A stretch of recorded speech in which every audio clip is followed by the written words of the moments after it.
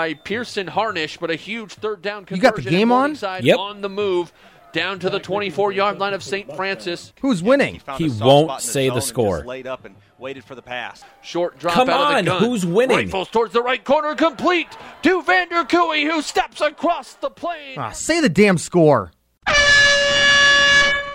You're listening to the original Say the Damn Score podcast, part of the Say the Damn Score podcast network. Here's your host, Logan Anderson. Welcome to episode 87 of the Say the Damn Score podcast. As you just heard the big voice guy say, I'm Logan Anderson, a freelance sportscaster in the Twin Cities metro area. As always, this podcast is dedicated to sportscasting and sharing stories of sportscasters and ways to improve in the business.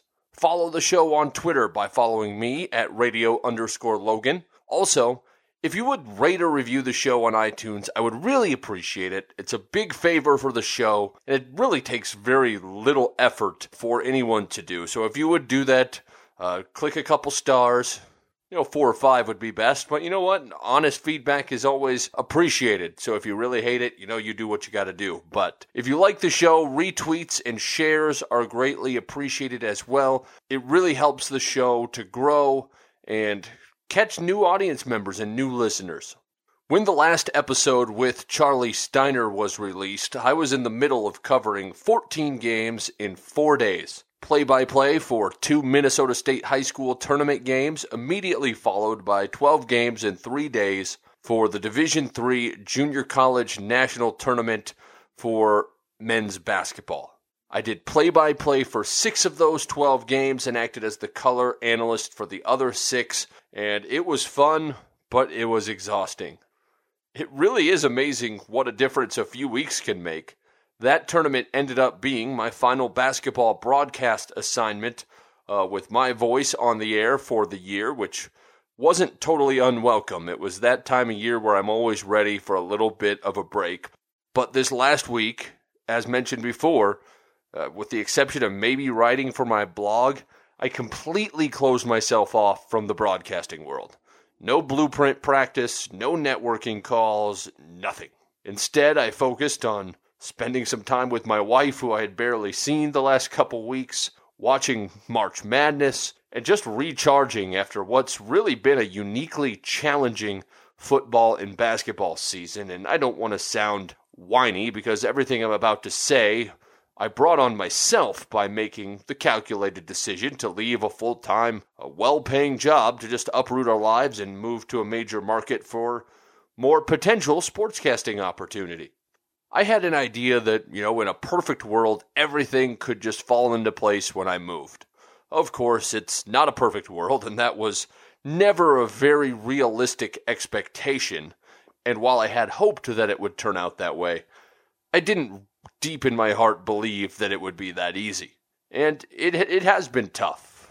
I had to spend 3.5 months wearing an orange apron in the flooring department at Home Depot. I was really excited to get back into radio full-time, but as a commissioned salesperson, building a list of business from scratch is another slow grind that requires planting a lot of seeds and then patiently cultivating those seeds to blossom before you get the financial reward of a commissioned salesperson. And I'm getting there. Things are moving in the right direction on that front. I closed 2 pretty sizable annual agreements just last week and feel really strongly that a few more are coming in the very near future. But lastly, while I always want more, it would be really foolish of me to look back at my first fall and winter sports season here and not to realize that I've gotten some excellent opportunities. I covered games in the Minnesota State football and girls basketball tournaments. I dove headfirst into broadcasting swimming and gymnastics championships.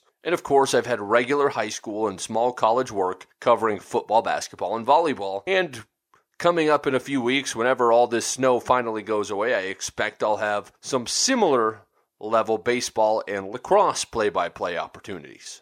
It's been fun. There's been challenges, but in the end, it's always fun to just reflect on how the season has gone at the end of it. But I do have one more really cool freelance gig that I've kind of kept in my back pocket. I didn't want to talk about it too much because I didn't want to jinx it. but I'm really thrilled to have managed to get on as a production assistant for Westwood One Sports at the Final Four this year in Minneapolis. Obviously, I won't be anywhere near a live mic, but the opportunity to be around one of the best produced radio broadcasts in the nation will offer tremendous insight into what it takes to make it at the highest level. It'll be a great networking opportunity to introduce myself to top talent, producers, and decision makers at both the local and national level. And maybe most importantly, man, it's the Final Four. It's just flat out cool. I got into broadcasting because I wanted to keep going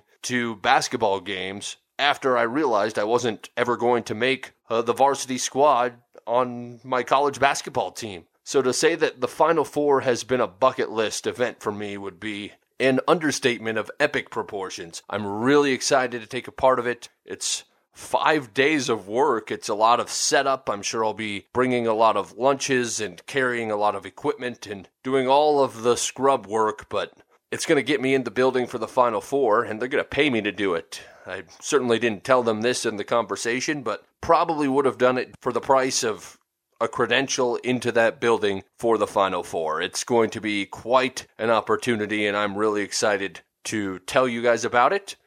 And I'm sure I'll write about it too when all is said and done. But anyway, you didn't come here to listen to me ramble for too long, so I will get to the main event, which of course is Brian Anderson, the TV voice of the Milwaukee Brewers. He also works for Turner Sports, play-by-play announcer for NCAA, NBA, MLB, and PGA. He'll call this year's NCAA tournament games through the region finals. And Brian, how are you doing today? I'm doing great. Good to be with you. Excellent to have you here. And, you know, since we're recording this the afternoon of Selection Sunday, and it's fitting that I just got done broadcasting a full 12-game tournament of the Division III for the NJCAA Junior College Tournament.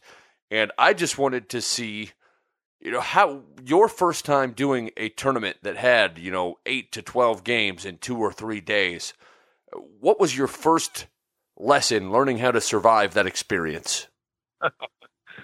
Well, from a technical standpoint, mechanical standpoint, voice control, breath support, those are always the most important, pieces to what we do as play-by-play announcers. So, I think my first experience doing a run of games was actually in the year 2000. I went over to Sydney, Australia for the Paralympics, and I actually called 6 wheelchair basketball games in one day.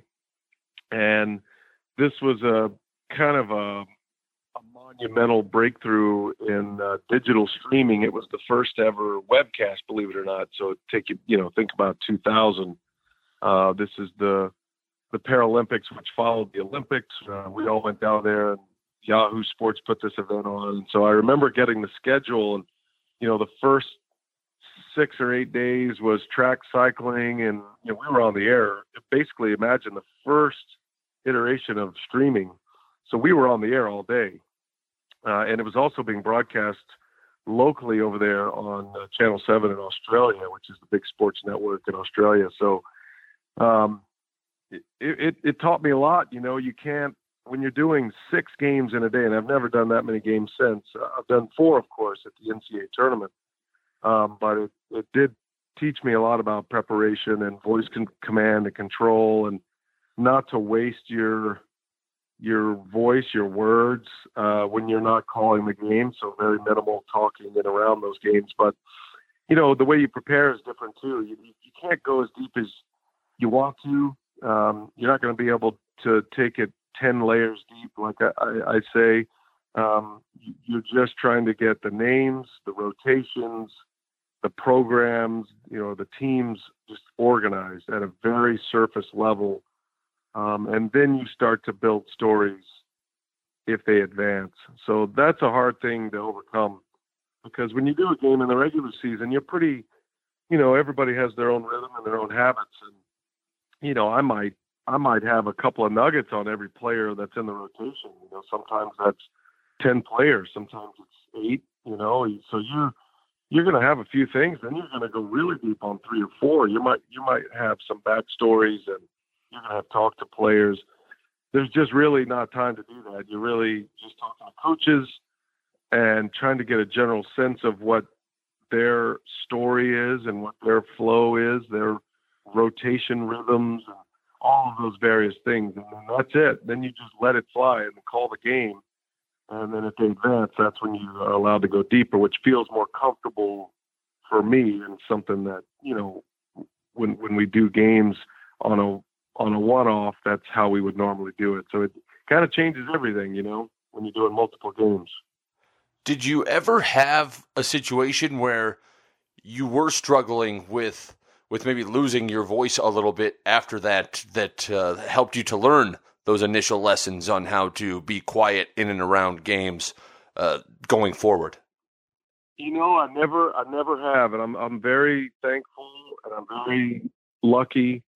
Early in my career, I read a book called Change Your Voice, Change Your Life. It's still out there. You can go check it out on Amazon. I mean, it's a 2-day read, maybe even a day if you plowed through it. It's a really thin book called Change Your Voice, Change Your Life. It was written in the 80s. It was a guy who was a doctor, a voice coach and doctor who worked with a lot of singers, including Lionel Richie and Stevie Nicks. Stevie Nicks had a lot of voice issues in the 80s. And he worked with her. She actually helped put him on the map. And so anyway, I read that book when I was first starting out in the mid-90s calling minor league baseball. I would work every day for 6 months pretty much. And once I read that book and learned how to put the right kind of air and know what my voice is, that's the first thing, and know how to put it in the mask, that really changed it all for me. So if you're squeezing your voice down, if you're bearing it too far, or if you're up in the nasal regions of it, you will lose it because it's a strain on the muscle. The muscle can't be strengthened if it's not in the proper place, right? So there's a series of exercises, and I didn't have this deep and this full of a voice when I first started. It was very thin. I had a Texas drawl, kind of talk like this, that's kind of the way I spoke. And so I learned how to breathe through it and get to my natural voice. Once I did that, I was fine. The only time I've ever lost my voice was cold related, and it was during a golf tournament. And I was able to do the broadcast, but I wasn't able to punch it at all. So the only time I've ever had any voice issues was if I've had a cold or a flu, but never due to fatigue. And I credit that voice book a great deal. Change Your Voice, Change Your Life. It was a game changer for me, and certainly changed my career, which I guess changed my life. So it lived up to its billing. What specific advice or exercises did you take, and what specific issues did you need to correct early in your career? Well, breath support's the main one. I mean, I think everybody goes through that. I get a lot of emails from young announcers now, and they kind of see themselves at the end game and how can I get to the NCAA tournament or Major League Baseball broadcasting or anything like that. And I try to back them down, and it's really the process, and really the instrument that you need is your voice. And so the most important piece of that is to strengthen your voice and create new rhythms. Anybody who's taking any voice lessons for music, singing lessons, these would all be common theories. For me, it was a couple of things. Number one, warming up the voice. So I do it. It's a little awkward to do it in front of people, but what you do is there is a position that your voice can get to that will actually rattle your nose and make it itch. And so that's kind of like, you do the motorboat thing, it's like, that's how your voice is in the right place. So that was a mechanical thing that actually helped me think about, where is my voice? Is it too deep like too low in my belly diaphragm, or is it too up in my nasal area? So when you find your place, when your nose itches, when you're doing the whole motorboat, then you know you've found the right spot. Once you find the right spot, then you can add volume to that and get as loud as you want. So like in the car, I may do it, or if I'm on the way to a game, or maybe right before the game, I'll hit the talkback button in a loud arena, and I'll just do it. Like, I'll just kind of do that. I mean, sounds weird, but that helps me know where it is, like it's in the right place, you know, if that makes sense. I don't know if any of this is making sense to you, but this is the first part of that, is to know where your voice is exiting from. And they call that the mask. And then the other part is you have to support that with air. And so I think the biggest thing I learned was when you, and again, singers would know this, but the conventional wisdom is when you take a breath in, right, then you would think your stomach would go in, like suck it up, you know, suck in the air. But actually, it's just the opposite. If you fill your diaphragm full of air, your stomach will actually go out. It'll have that look to it. And so, because obviously it makes sense, right? You're filling it with air. And it took me a while to get the rhythm of that, the muscle memory of that even. But once I did, now it becomes a habit. So you practice that. You practice like putting air in the diaphragm, right? And like I just did, you may have heard me just sniff, right? So between calls, when you know, just like between notes, when you know maybe like there's a moment and your analyst is speaking, you just pop the air in that diaphragm and now you're ready. So it's like, you know, there's okay, it's now Michigan's ball. You know, Xavier Simpson drives to the lane, breath, and then you're ready to bang a call out. And that has allowed me. Now that is like a lot to think about. You don't want to do a game having to think about all that, but you do the exercises to get the rhythm of it. And once it becomes a habit, you don't think about it anymore. So the air support with a full diaphragm that then pumps air into a voice that's in the right place in the mask, and you won't lose your voice. You won't have fatigue because the muscle is performing well. It's where it's supposed to be. You know, your form is good. If you've ever lifted weights, you know, if you've done squats and you lean over, you're going to hurt your back. But if you're on a base with your feet under your hips and your hips under your shoulders and you're square, then the muscles can activate. So it's the same principle, and the voice is, you know, that muscle in there is important for what we do. So that's really deep in the weeds there, Logan, but that's kind of where it all started for me back in the mid 90s. And it truly did change my whole perspective, and it changed how I was able to call games and be able to call 4 NCAA tournament games in a single day, and still in the last game, in the last minutes, be able to really punch a call and get loud and get over the crowd, or get through the crowd, better stated, even in the last game of the day. That's the joy of the podcast format. We can go deep into the weeds because everybody who's listening, besides maybe my parents, wants to know how to sound better on the air. So excellent stuff. Well, here's the thing. And you know this too. I'm sure you've been through it, and I went through it. We put ourselves on a plank when we do this job.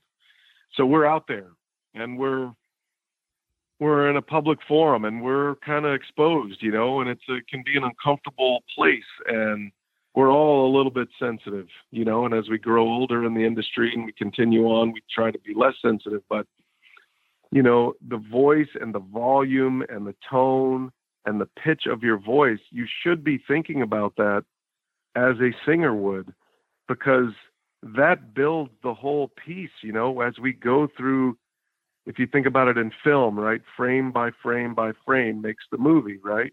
So if we're going through a game and frame by frame is the play, like the plays, or in baseball terms, we go half inning to half inning, or basketball, possession to possession, you want to be able to build on that. So I took the mechanics of the voice and of the breath support into more of a content-related scale, which would be, for me, was always like a 1 through 10 scale.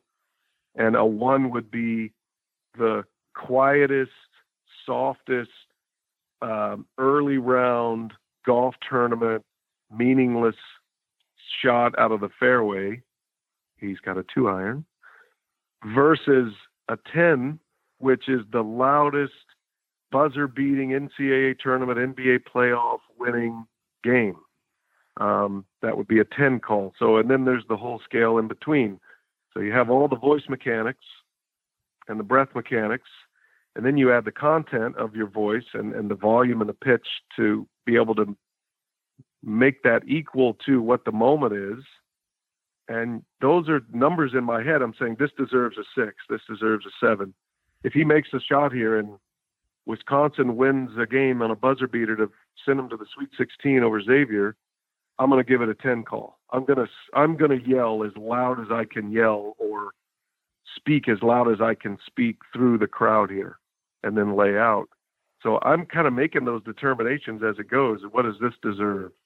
For example, I did the Big Ten tournament this past week, and there were some moments in those games, but those are Big Ten tournament quarterfinal round moments that don't deserve a 10. You know, they're never going to deserve a 10 unless it is the craziest set of circumstances, you know, half court shot, maybe something like that. But there's nothing in a quarterfinal round of a Big Ten tournament that would deserve a 10 call. There may be some that deserves an 8 and a 9, but you want to be able to hold that back a little, because if that same scenario presents itself to win a national championship, then you want to be able to have another place to go.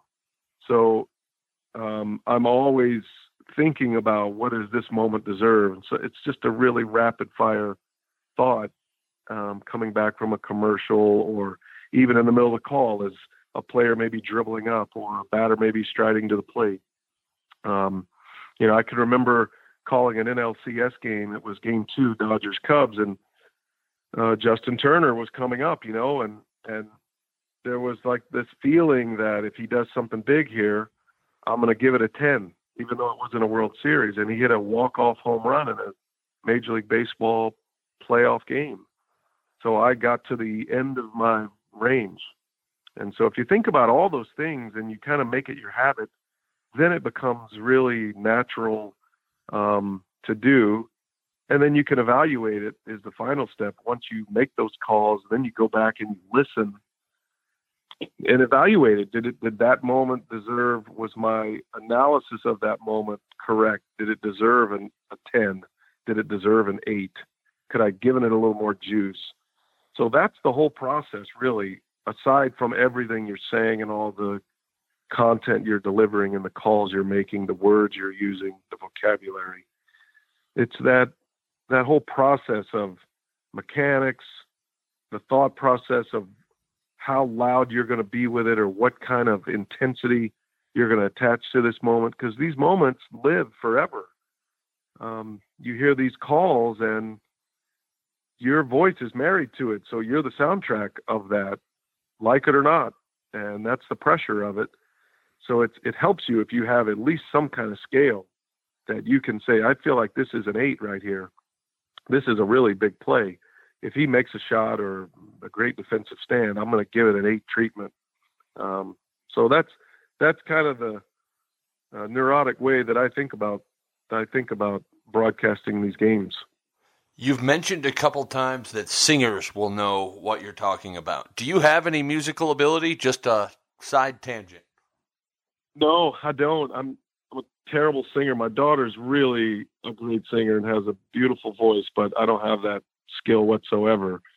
But every singer and every artist I've spoken to, I know a lot of, you know, rock and roll singers and, you know, just coming across guys, artists through the years, we speak the same language on that. You know, we speak the same language. When they ask me, I just did a podcast, as a matter of fact, with Rhett Miller of the old 97s. And he was asking me those kind of questions, you know, and it was that he goes through the same processes. when he prepares to sing, or if he's got to play 3 shows in 3 days, maybe in a smoky bar or whatever it may be, So those are all things that you think about. Not to mention the health of your voice, and I didn't mention that, but I drink green tea. I drink like hot green tea. Something warm on your voice is always good. During an NCAA tournament, I've literally had a cup of hot water there, just to sip on, to just warm the voice. Never go cold. Never eat a bunch of ice cream before you go on the air. I learned that the hard way in the minor leagues.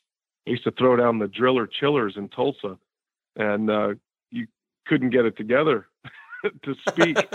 So, but I think, how you treat your voice and the way you would warm it up. But during games, Vin Scully used to always have a bag of gummy bears next to him, and he would, suck on a gummy bear, chew on a gummy bear. And for me, it's like a cough drop in a green tea, just because green tea is a little healthier, but any kind of warm tea would be fine. And that always kind of helps you through it, I think.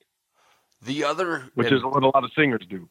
The other and the last question I'm going to ask about covering a tournament and kind of taking care of everything is the 12th game maybe wasn't an issue for me because it was a national championship game. That brings energy on its own. But Game 10 and Game 11 and Game 4 every night, it's tough to keep the same amount of energy that you have in Game 1. How do you make sure you have the appropriate energy when you're starting to physically get worn out? Well, it gets back to having some sense of scale, right? And if you can detach what you're feeling and thinking and fatigue and all that's setting in to a tangible number, back to that scale, the 1 through 10 scale, then you're able to get there. Because, at this point of the game, for me, I know exactly what an 8 call feels and sounds like. And I can say this moment right here, even though it's the 4th game of the day and 7 and 8 hours into this deserves an 8, and I'm going to give it an 8. So put the breath in, let's go, let's call it, So that really helps. And then I think you have to get lost in the now when you're doing a stretch like that. So whether it's preparation. So the preparation for next week starts for me as soon as the Selection Sunday happens. So we'll get an email right before Selection Sunday saying your team, which is this year for me, Chris Webber, Ali LaForce, Scott Cockrell producing, Andy Greathouse directing. Your team will be in this city, okay? So I know when I'm watching the show, I know what city I'm going to, and now I'm going to find out the 8 teams that are going to be going to that city. Once I get those teams, that starts the whole process, right? That starts the prep, and there's a rhythm to that, and you have to make sure you're not getting yourself into a position where you're spending so much time on prep, you got nothing left to call the games. So that's a prep so Sunday night, Monday, Tuesday is all prep at home or wherever you are, hotel. Then you're flying to the city or driving to the city, and now you settle into that. Now you go to the practices, which are 10 practices or 8 practices, I should say, 10 hours of practices on the Wednesday or the day before, and then you have the 4 games, 8 teams on the Thursday or Friday. So you kind of know the rhythm at this point. I do because I've been doing it for a while, and so I know like when to compartmentalize. And so to your question, when you're sitting there in the middle of the 4th game, in the second half of the 4th game, and it's a 20-point, 30-point blowout, you have to be ready to deliver this information that you prepped for, right? So that's kind of like taking the test. And that's the easy part for me. Getting to the games is like, that's the gorilla off the back. Once you get to the games, you've done all the prep, you've done all the studying, you've memorized what you need to memorize. Now the games are fun, if you've got it buttoned up and you know who the players are and you understand what's at stake. So then you use your scale and you just let it fly. So the games are never an issue. Never. For me, they haven't been. The hardest part is sitting through, this 5th, 6th, 7th practice, and you're 8, 9 hours into the practice prep day when it's literally coming at you an hour at a time. There's a new team on the floor. There's a new SID sitting next to you. There's a new coach coming to you. There's new players, and you're just rinse and repeat 8 times. And there's about 15 minutes in between each. So it ends up being about a 10-hour day. And you're trying to gather as much information as you can in this hour and ID players. That's the one that mentally just beats you down. And so turning that around from that long practice day into the next day of calling the games, that's the easy part. But you don't want to leave yourself so empty that you can't get it turned around. You have to know when it's time to go to bed, because you can keep going down the rabbit hole of prep forever. I mean, you're not with these teams every day like a radio announcer would be, a local radio announcer. They're going to know their teams way better than you'll ever be able to know. But you're trying to get the big stories and get the names and who's important.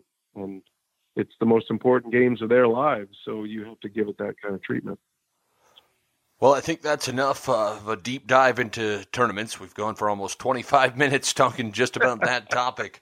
But I want to get a little bit into your career now. You went from playing college baseball as a catcher for St. Mary's in Texas to the voice of the San Antonio Missions, getting rich, making $25 a game.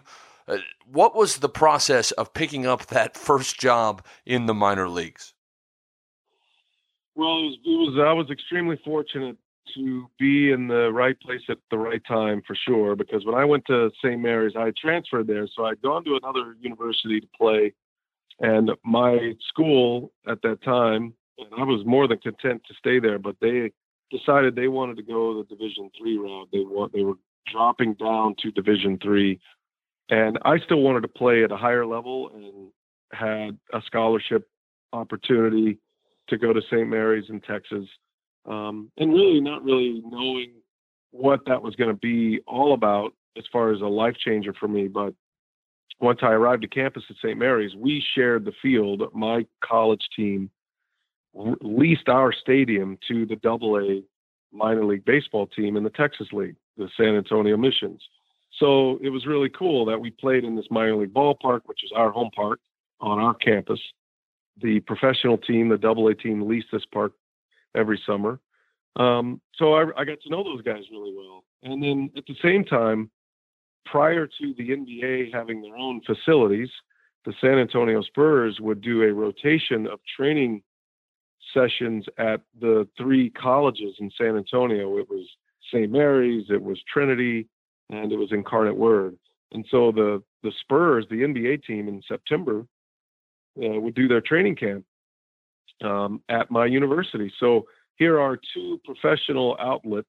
I just went there, to go to school and play baseball, and I'd made a decision I wanted to maybe pursue broadcasting at that time. And here were 2 professional outlets that I could tap into, and I did, and ended up working as an intern for the Spurs while I was in college. Made great connections with the Missions, the baseball team, while I was there. So we would help them pull the tarp, and we would throw batting practice when they would arrive, and help around the ballpark, whatever we needed to do, work on the grounds, field maintenance. So it was great. And I got to know the guys in the front office. Minor league setups are, really small offices, and you get to know everybody. And by the time I graduated from college, I had great relationships with these guys, and they asked me if I wanted to continue on with them and be a part of their broadcasting department and help out where I could. And I had some engineering background. I did a lot of handheld camera and engineering work, audio. So they thought there was enough skill in there to kind of serve in a lot of different roles. So that's what helped me get started in the baseball broadcasting world. And I was there for 9 years, and, I worked for the Spurs that entire time, either as a cameraman or a tech op, and then eventually as an announcer, as a sideline reporter with the Spurs. which was a big transition for me to go from behind the scenes, doing all these jobs to make a living in the non-baseball season, baseball off season, to being able to now be on the air in the NBA with the Spurs. And so it was a very unorthodox route, but I had some great people there that put me under their wing, including Mike Ciccarello of the Spurs and Roy Acuff of the Missions, who was the broadcaster there at the time I started. So it was a trial by fire, and it took me a while to kind of get to the point where I was actually legitimate on the air. I mean, I thought the rhythm and the content was always good, but back to the voice quality and understanding the schedule and all that, it took a while. So that was really my introduction into professional broadcasting at that time. I had two choices coming out of college. I had two offers. I could have been a baseball scout. I had an offer from the Cincinnati Reds to go to scouting school and go into that realm, which my brother is a scout now and was a player. He played in the major leagues. He was still playing at that time. But that was always something that we thought we may do. But I chose broadcasting instead, and glad I did. So you mentioned at a certain point you became the sideline reporter for the Spurs. That may be the scariest position in sports media, just knowing the reputation of the way that Greg Popovich treats questions that he deems as not up to par. Just give us some Popovich stories from your time with the San Antonio Spurs. Well, remember, so I'm around the team a lot from the years 1992 while I was still in college through the 1999 season when I made the official switch from tech to talent, is what they would say. So from back behind the scenes to in front facing in front of the camera. So I had a long relationship with all those guys, and I was there when Pop, my first year, Pop was an assistant coach, and then he left. He was with Larry Brown. Then he left. They brought in Jerry Tarkanian, and didn't work out. John Lucas didn't work out. They brought in Greg Popovich to be the GM. So he had returned now from the Warriors, and he is now a young GM, young up-and-coming GM who hired Bob Hill as his head coach. Everybody who would follow the NBA would know the story. David Robinson got hurt. The Spurs had a god-awful season. They were able to land Tim Duncan in the draft, and then Pop became the head coach and GM. So that was like, I was there in the middle of all of that transition in the late 90s. And then, of course, 99 was their first championship, which was my first year on the air. The following year was full-time. The 99 year, which was a half season because of the lockout, was my first introduction into Spurs television. And I actually did both. I was kind of the fill-in reporter that year and then full-time the next year. So all the stuff that Pop is known for now, and it's kind of funny and it's a whole bit and how horrifying it is, he was doing that to me before anybody knew about it. And it was scary. And he was exactly that way. But at the same time, he helped me be so much better because you could not bring the weak sauce. You had to ask a question, and it had better be something relevant. And I've been chewed out by Pop many times, especially in the early years. It probably took me 2 years to even gain his trust, or even I don't even know if trust is the right word, but the idea that, he's actually going to acknowledge anything I ask him. And that took a lot of work. So as grumpy as he would be on the air during a game, because he's so into the game, he was just the opposite away from it. So in the hotels, on the plane, on the buses, just being around him, he really took an interest in me and would help me out, and he would invite me to practice. He was not allowing hardly anybody into practice in those days, media-wise. It was just me and really the play-by-play guy at that point, the radio play-by-play announcer. And so that was a really great experience for me, is to be able to go to a practice and, and I showed up on non-game days and went to practices, and I just watched and listen. And that gave me great context to be able to ask better questions and to get the real story. A lot of what happened in practice was off the record. So I kind of had to know what that line was. And then a lot was on the record. And I would always ask, can I use that? Can I use this? You can't give away strategy, but you can give away themes and you can give away perspectives. So that really taught me a lot. You know, I'm in my 20s, my late 20s at this point, and I've already done a ton of minor league baseball games as a play-by-play announcer. So that was really impactful. And I wouldn't be where I am or wouldn't be at the level I'm at without that experience of having to get beat down, get yelled at, get prepared, try not to be yelled at today because of your preparation. So those were valuable years for me. So I was in the Spurs wheel as an announcer for 9 years. And I'd been with them. So I worked for them 12 years. And the first 4 of those, 3.5 was as a behind the scenes cameraman, audio engineer, graphics, things like that. So I had been around them a long time, you know, and I saw the whole rise of the Spurs, build their whole culture, go into their championship pedigree. And I was there until I left for Milwaukee to go to the Brewers. You know, I was a part of 4 of their first 5 NBA titles. How did you, I guess, did Popovich ever apologize for being so harsh to you when you were just chatting off the air or during? No, just the opposite, actually. He'd say, look, you've got to, I remember one scene, just to give you a specific example, we were in a group setting with a lot of reporters around. Because I'm with the local television, I had better access, you know, the rights holder.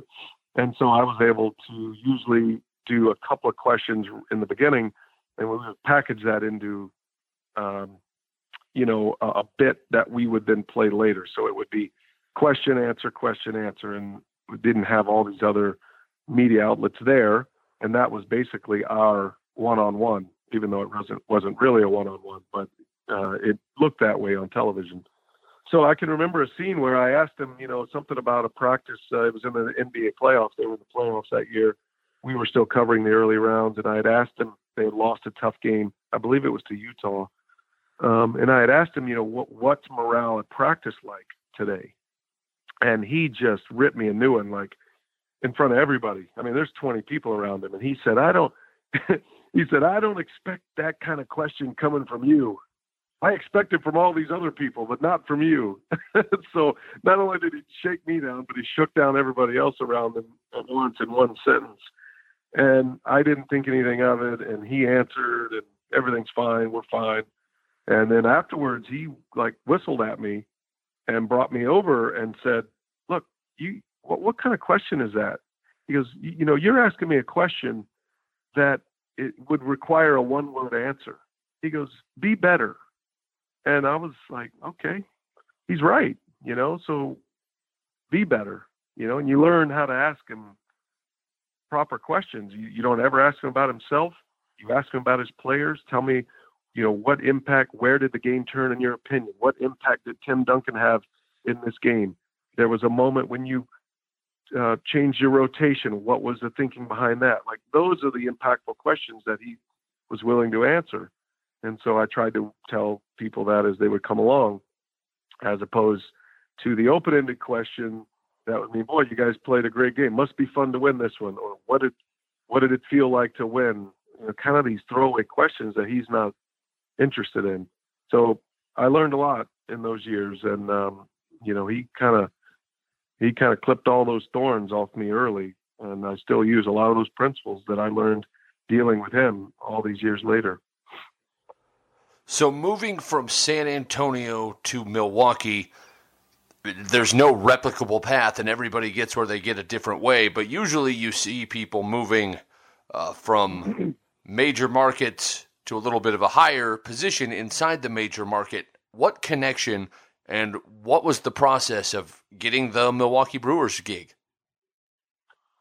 Yeah, there's no real path. You're right. And for those listening here who are in the business, don't ever try to emulate a path. It just doesn't happen. When I first started, I thought, okay, I'm here. I got this AA job. I'll go to AAA. I'll go to the major leagues. It just doesn't work that way. You go where you go. From San Antonio to Milwaukee was actually, there was a spot in between. So from San Antonio, I remained with the Spurs, but then I took a job with the Golf Channel. And that was a really important job for me. I did that 4 years and loved doing golf, and I'd never done golf before until I started doing golf tournaments with Golf Channel. But that was an important piece because it was the first big job I had, real salary, where I was actually on a salary. I could, make a good living doing this job. That was a big breakthrough for me, even though I'd done the NBA on the sideline for years. That was a contract, my first multi-year contract I ever had. So the Brewers came up because, I had always sent tapes and always wanted to pursue Major League Broadcasting jobs. And I was doing that as I was working for the Spurs, working for Golf Channel, and been turned down I don't even know how. Hundreds is probably a good number. Hundreds of times for Major League jobs. Really couldn't even get Major League interviews even. I think I got a couple of interviews early and never really got to the interview where I could travel to the city and get in front of somebody. So that all changed when Milwaukee came about, and it was going through the fall of 2006. They had a job open. There was a link for me, was Matt Vasgersian. He was a good friend of mine. We'd worked in the Texas League together. He had worked in Milwaukee. At this time, he was in San Diego. But he had known that they were looking to hire an announcer, TV or radio, wasn't sure which. So I had sent demo materials and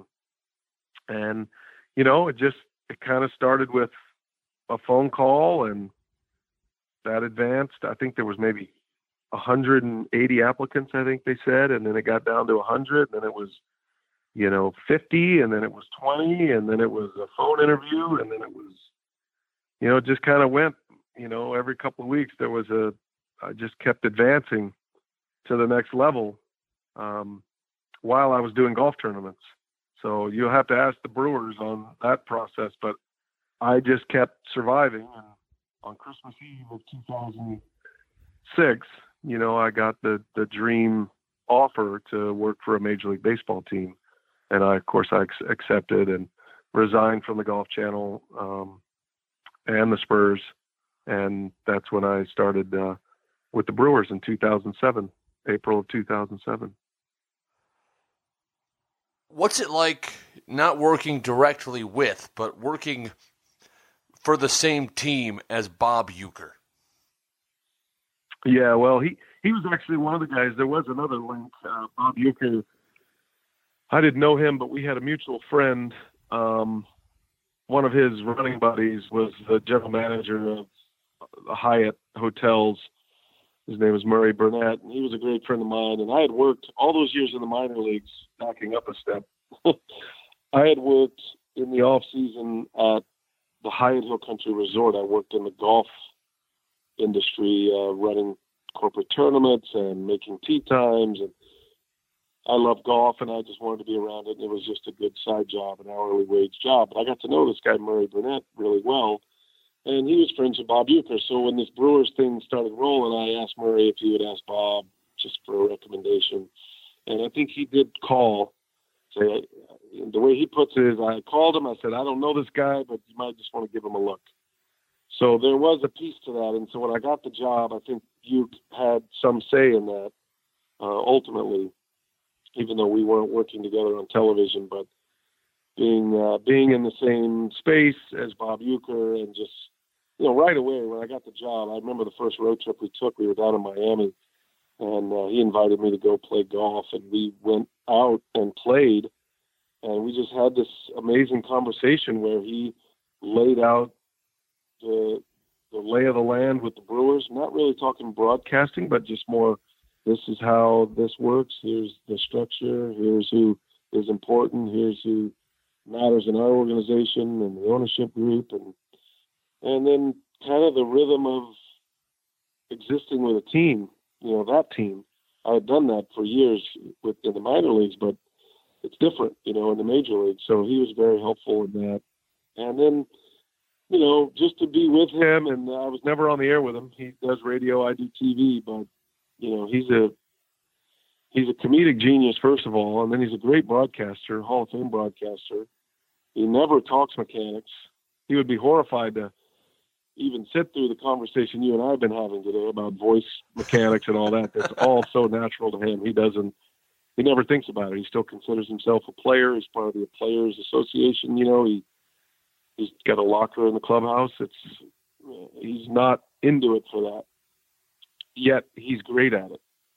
And so those lines were drawn pretty quickly, and it's a joy to be around him. I mean, he can be tough at times. He's an extremely famous person, and people come at him a lot at any time of the day, no matter where he's at.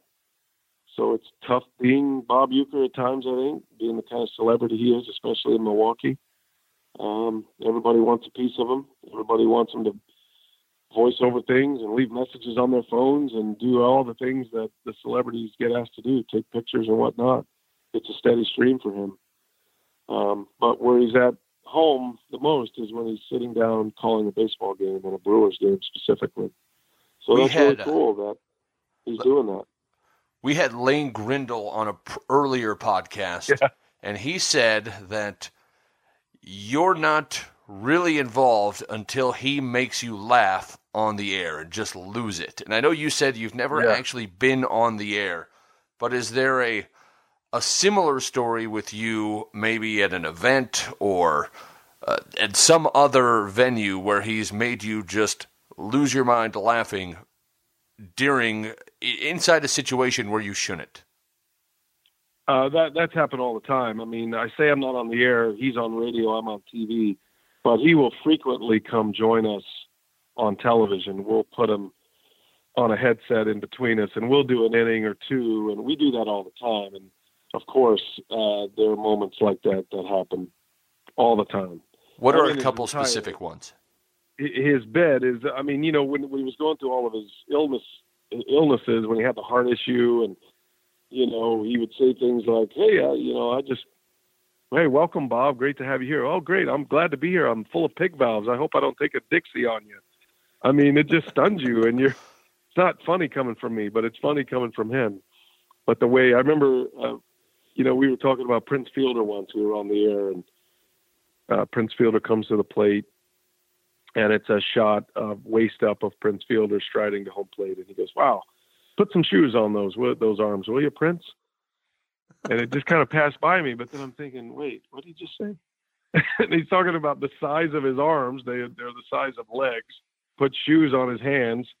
Put some shoes on those hands. Because those arms are so big. It's like you got to really concentrate to follow his humor.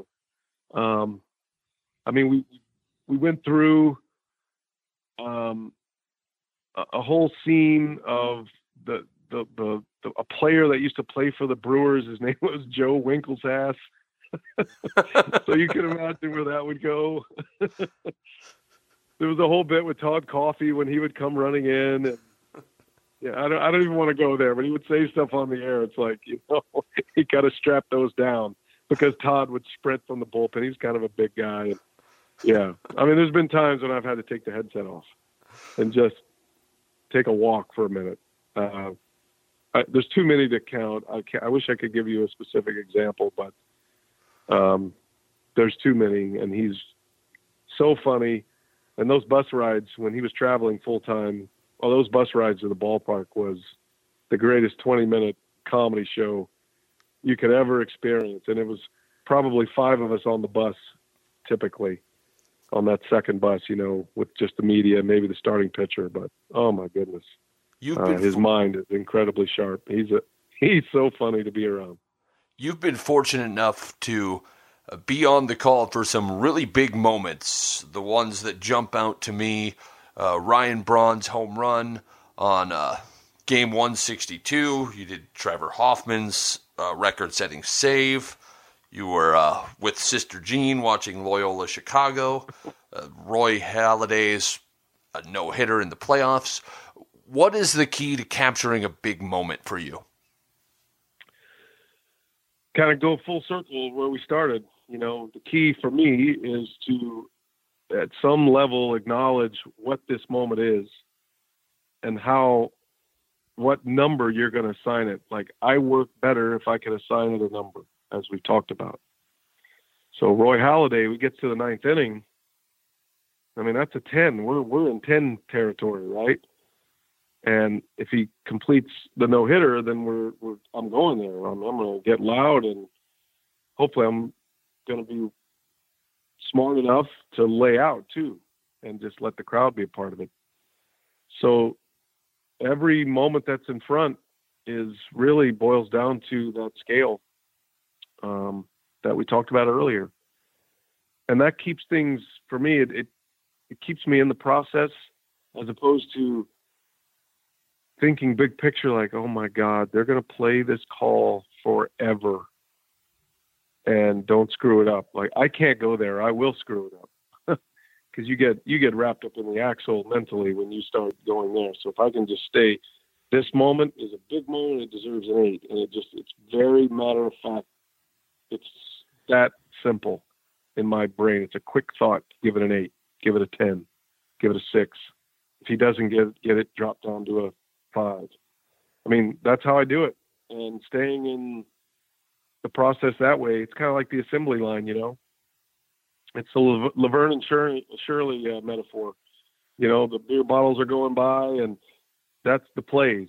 And you're just chipping away at them, and you covered them up and whatever they are, and you're just calling it. And then sometimes you need to give it a little more and a little more attention. That's where the numbers come up. So if I can stay in the now that way with that philosophy, then I don't have time to be nervous. I don't have time to be fearful that I may ruin this moment. And because those are real fears, and that usually in the seconds, minutes after, that's when I'm really at my worst, thinking, wow, that was huge. How did I call it? Did I screw it up? What are people going to say about it? And so those are like the most vulnerable moments when you go back and listen. I'll give you an example. I did a game, VCU in Indiana, and it was Indiana won the game to go to the Sweet 16. And I remember Victor Oladipo drove down, and Will Sheehy made the shot to win the game, basically. And Victor Oladipo was driving, and he got a shot blocked. And the block shot ended up in the hands of Will Sheehy from about 8 feet. And he made a little soft mid-range jumper and put Indiana ahead. They went on to the Sweet 16. And I can remember going back to the hotel after that game, and we were all gathering. Steve Smith was my partner that year. And I asked Steve, I go, can you believe Victor Oladipo's pass in crunch time like that? And Steve Smith looked at me like, what are you talking about? He got a shot blocked. And I mean, I went white as a ghost, man. I was horrified. I thought I'd blown it, because I know I didn't even remember what I said. The sequencing of the game was I was just calling it instinctively, not thinking. And I immediately went to it was right in the beginning of the March Madness app where you could watch the highlights, which I don't really do right away, but I did here. I immediately went to that on my laptop, and I watched and listened to this highlight, paranoid that I had blown this call. And I didn't. I called it a block shot. I don't remember the call, but it was like Oladipo drives, shot blocked into the hands of Sheehy. Sheehy scores, and Indiana has the lead. And I'm thinking to myself, it's 20 minutes from that moment, and I'm here saying, what a pass. It's like totally different out-of-body experience to be able to call it, and then as now a fan, normal person, not doing a broadcast, think about what I said. I have no idea what I said. And that's usually what happens in the biggest moments. You kind of forget it. And I've talked to Vern Lundquist about this. Vern Lundquist has never watched the Christian Laettner shot, the Grant Hill pass, the Laettner shot to beat Kentucky. He's never watched the game. He's seen the highlight and heard the highlight, but he's never watched the game because he says, I don't I know I made some mistakes in that game, and I don't want to have it ruined. But those of us who watch the game and who've seen it many times on replay, he didn't make a mistake in that game ever. I mean, he was flawless. He was amazing. So we all kind of feel that way. We know what we're thinking, and we know what, but we don't necessarily always know what we're saying in the big moments.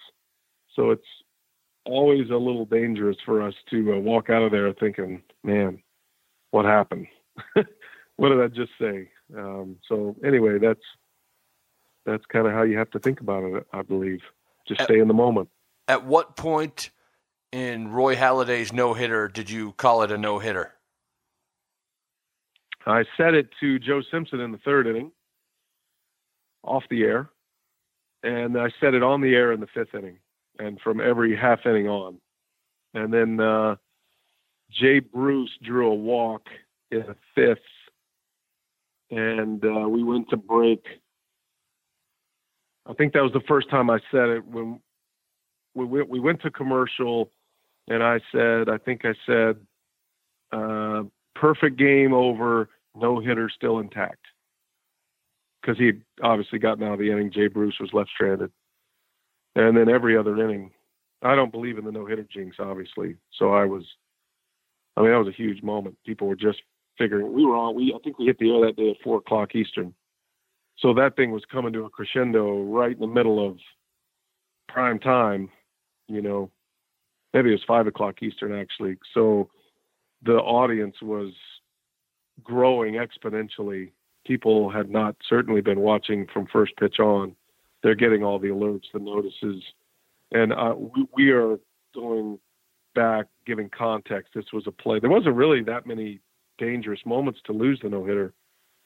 Matter of fact, Travis Wood had the closest hit player to actually breaking up the no-hitter. He was the pitcher who came in. He was the relief pitcher, and he got an at-bat, and he had a line drive, and Jason Worth made a sliding catch in right field. That was as close as they got. And we were recapping a lot of this, knowing people were coming to this broadcast. So a lot more recaps than we would normally do. And I was constantly saying that, look, this is a no-hitter, going on the Vin Scully theory of calling no-hitters in perfect games, which he did more than anybody. What was it like? What was it like calling that big home run for Ryan Braun in Game 162 and then doing the NLDS broadcast on a national platform where you couldn't necessarily root for the Brewers like you do in literally every other game during the season? Well, again, and this I've gone around this horn a few times, but it goes back to the scale.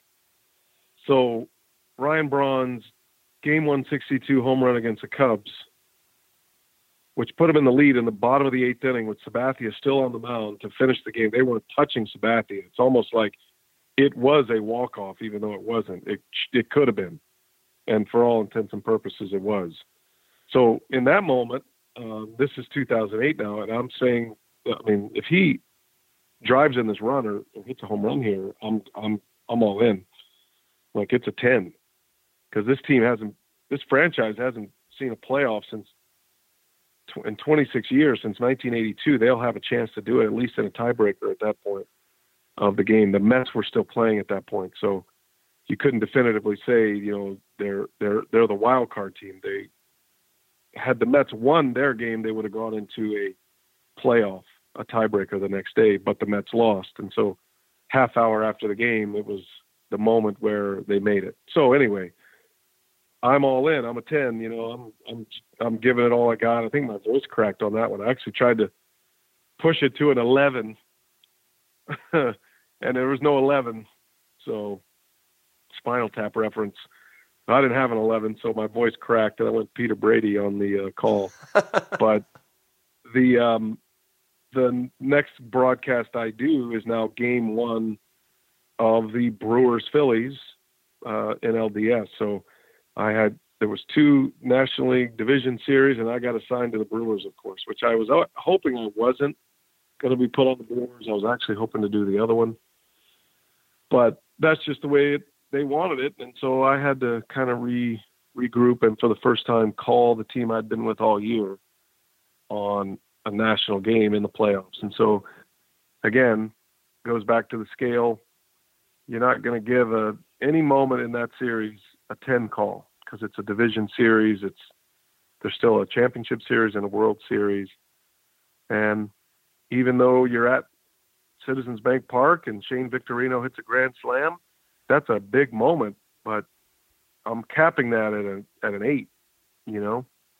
I didn't give it the full Ryan Braun treatment, nor would I do it the other way. The Brewers did win game 3 of that series at Miller Park, and there was no call in that I gave it a 10 call. There was no Brewer moment, even though a week before I would have certainly done that. There was no call in that series that I got really loud and, you know, gave it a 10 call. So it's back to the scale.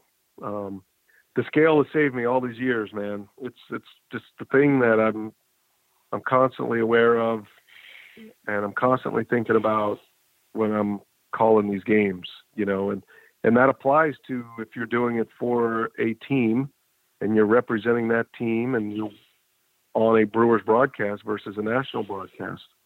So the scale applies, and the same moment would be a 10 on a Brewers broadcast, would only be an 8 on a national broadcast, you know, and then it's got to be an 8 for a big moment by the opposing team or by the opponent of the Brewers. You got to raise that up. That would, on a Brewers broadcast, that would be a 5, you know, and it's got to be an 8 because it matters. Did you get any pushback from either fan base? Oh, you always do. That's the name of it. You get more blowback from your own market, from the market you're in most of the year. So Milwaukee fans are really disappointed in me because they've heard me not get excited about an Albert Pujols home run in the NLCS. They've heard me not get excited about an Albert Pujols homer against the Brewers. But in this setting, I have to be, and I want to be, because it's a big moment. I've got a national broadcaster hat on at that point, and that's, you know, you're not a fan at that point as a play-by-play announcer. You're calling the moment, and you're attaching the scale again to that play. Like, you're attaching your intensity, volume, pitch, tone, everything to what the moment requires. And so you're not even thinking that way as a fan. I'm not rooting. I'm not like, oh, I hope the Brewers do something great here. I'm not. I'm just calling it. I'm calling it step by step, play by play. And then when the game ends, it's like, oh shoot, the Brewers had a chance to win and they didn't. You know, so that's really, you get a lot of it from fans. I still hear from fans, you know, that were upset when I called 3 wins of the Phillies in that series in 2008, or the 4 wins of the Cardinals in the 2011 NLCS. And then obviously you know, you're going to be seen as the homer by the other team because they know you've worked for the Brewers. But that's just the nature of the business. Everybody's got to come from somewhere. Joe Buck deals with that every year, every time he called a Cardinal game. Vin Scully dealt with it. You know, he did the World Series. He did a ton of World Series with the Dodgers when he was the principal announcer for the Dodgers, including the 88 World Series. So that's just the nature of the beast. It's fine. Baseball fans are probably more offended by that than other sports, just because they hear their own announcers for 6.5 months. Well, let's wrap this up with a couple of the final questions that I ask for everybody. And it's, what are some of your broadcast horror stories? And I imagine being in the minor leagues with a low budget, paying you $25 a game, that there's quite a few moments where you were in just a really bizarre broadcast location, or all of your equipment decided not to work simultaneously. It could be anything. What's yours? Those all happen. Those are all things that certainly have happened. I've broadcast a game from the stands, you know, because there wasn't enough room in the booth for the equipment, the analyst, and the play-by-play guy. So put an extension on the cable and walked out literally into the stands in a high school football game. I've been down to one microphone before during a telecast with Tommy John. And so lollipop the microphone back and forth. There's been games I soldered a headset in the middle of a game once. I called the game as lightning hit the foul pole in Midland and the headset blew up. So I called the game on a phone that I taped upside down on a mic stand, the old phone, and that's how I called the game. And then while the game was going on, I was soldering the headset back together. The pin had popped off, the ring tip pin part of the headset, the pin part of it. So I had to get the headset back working again.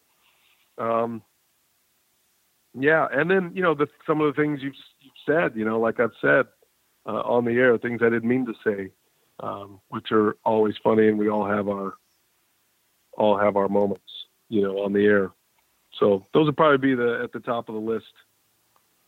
Who are some of your favorite broadcasters to listen to if you're in the car on a day off and you can just tune through the dial and pick something? I think it's different now for me. Back in the day, I would have certainly sought out broadcasters like Vin Scully or Ernie Harwell or Chick Hearn of the Lakers. Those would have been Pat Summerall. I always loved watching football games with Pat Summerall. The minimalistic view of it. Nowadays, it's, I'll never really watch a game the same again. You just get to a point where when you've done this in this business for so long, you don't watch games as a fan, really. You just don't. You're constantly thinking about, what would I have said there? How's he doing it here? So I don't really do that. I appreciate the journey of everybody, from guys just starting out to guys that have been around forever. So if I'm bumping around, but I am a junkie on it, I love taking drives, and, XM radio XM Sirius has been able to bring back a lot of radio calls, and I love just bumping around the dial, just like I used to when I was a kid, instead of the scratchy AM dial, you can just pop around digitally, and I will bounce game to game. I was just in the car the other day and listening to all kind of conference tournaments that were going on, just like clicking, and just to hear it, So I wouldn't say there's any favorites, There's no. I'll listen to a Bob Uecker baseball game any day when I'm off and sitting on the back porch or at the pool or whatever. I love having that on the radio, having him come through the radio, or XM. But yeah, there's nobody that I'm seeking out. A lot of the games that I watch at this point, and I do a lot of sports throughout the year, I'm watching for prep. So I'm going to be filing back and listening and watching a lot of video over the next few days on the 8 teams that I have in the tournament. And, I'll be really curious to see who those announcers are. I'm always kind of filing those announcers away, especially if they're my buddies, like Dave Fleming calls a lot of games for ESPN, and Dan Schulman or Jason Benetti, a lot of those guys that were calling conference tournament championships, I'll be listening to.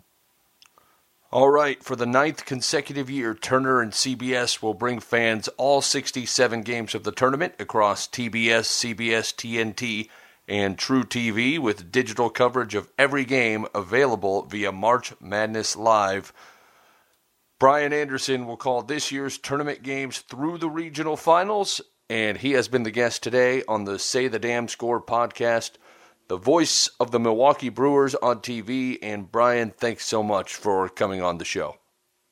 Yeah, pleasure to be with you. Good chat.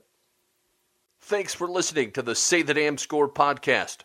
Remember to subscribe to the show on the platform of your choice by clicking the big red subscribe button at the top of SayTheDamnScore.com. Also, please follow me on the social media outlet of your choice, which can also be found on SayTheDamnScore.com. Remember, iTunes reviews, emails, or any other kind of honest feedback is greatly appreciated and helps make the show better. Finally, please reach out to the guests of the show so they know you appreciate them sharing your stories on the pod. As always, I'm Logan Anderson, and the next time you're on the air, make sure to say the damn score just a little bit more.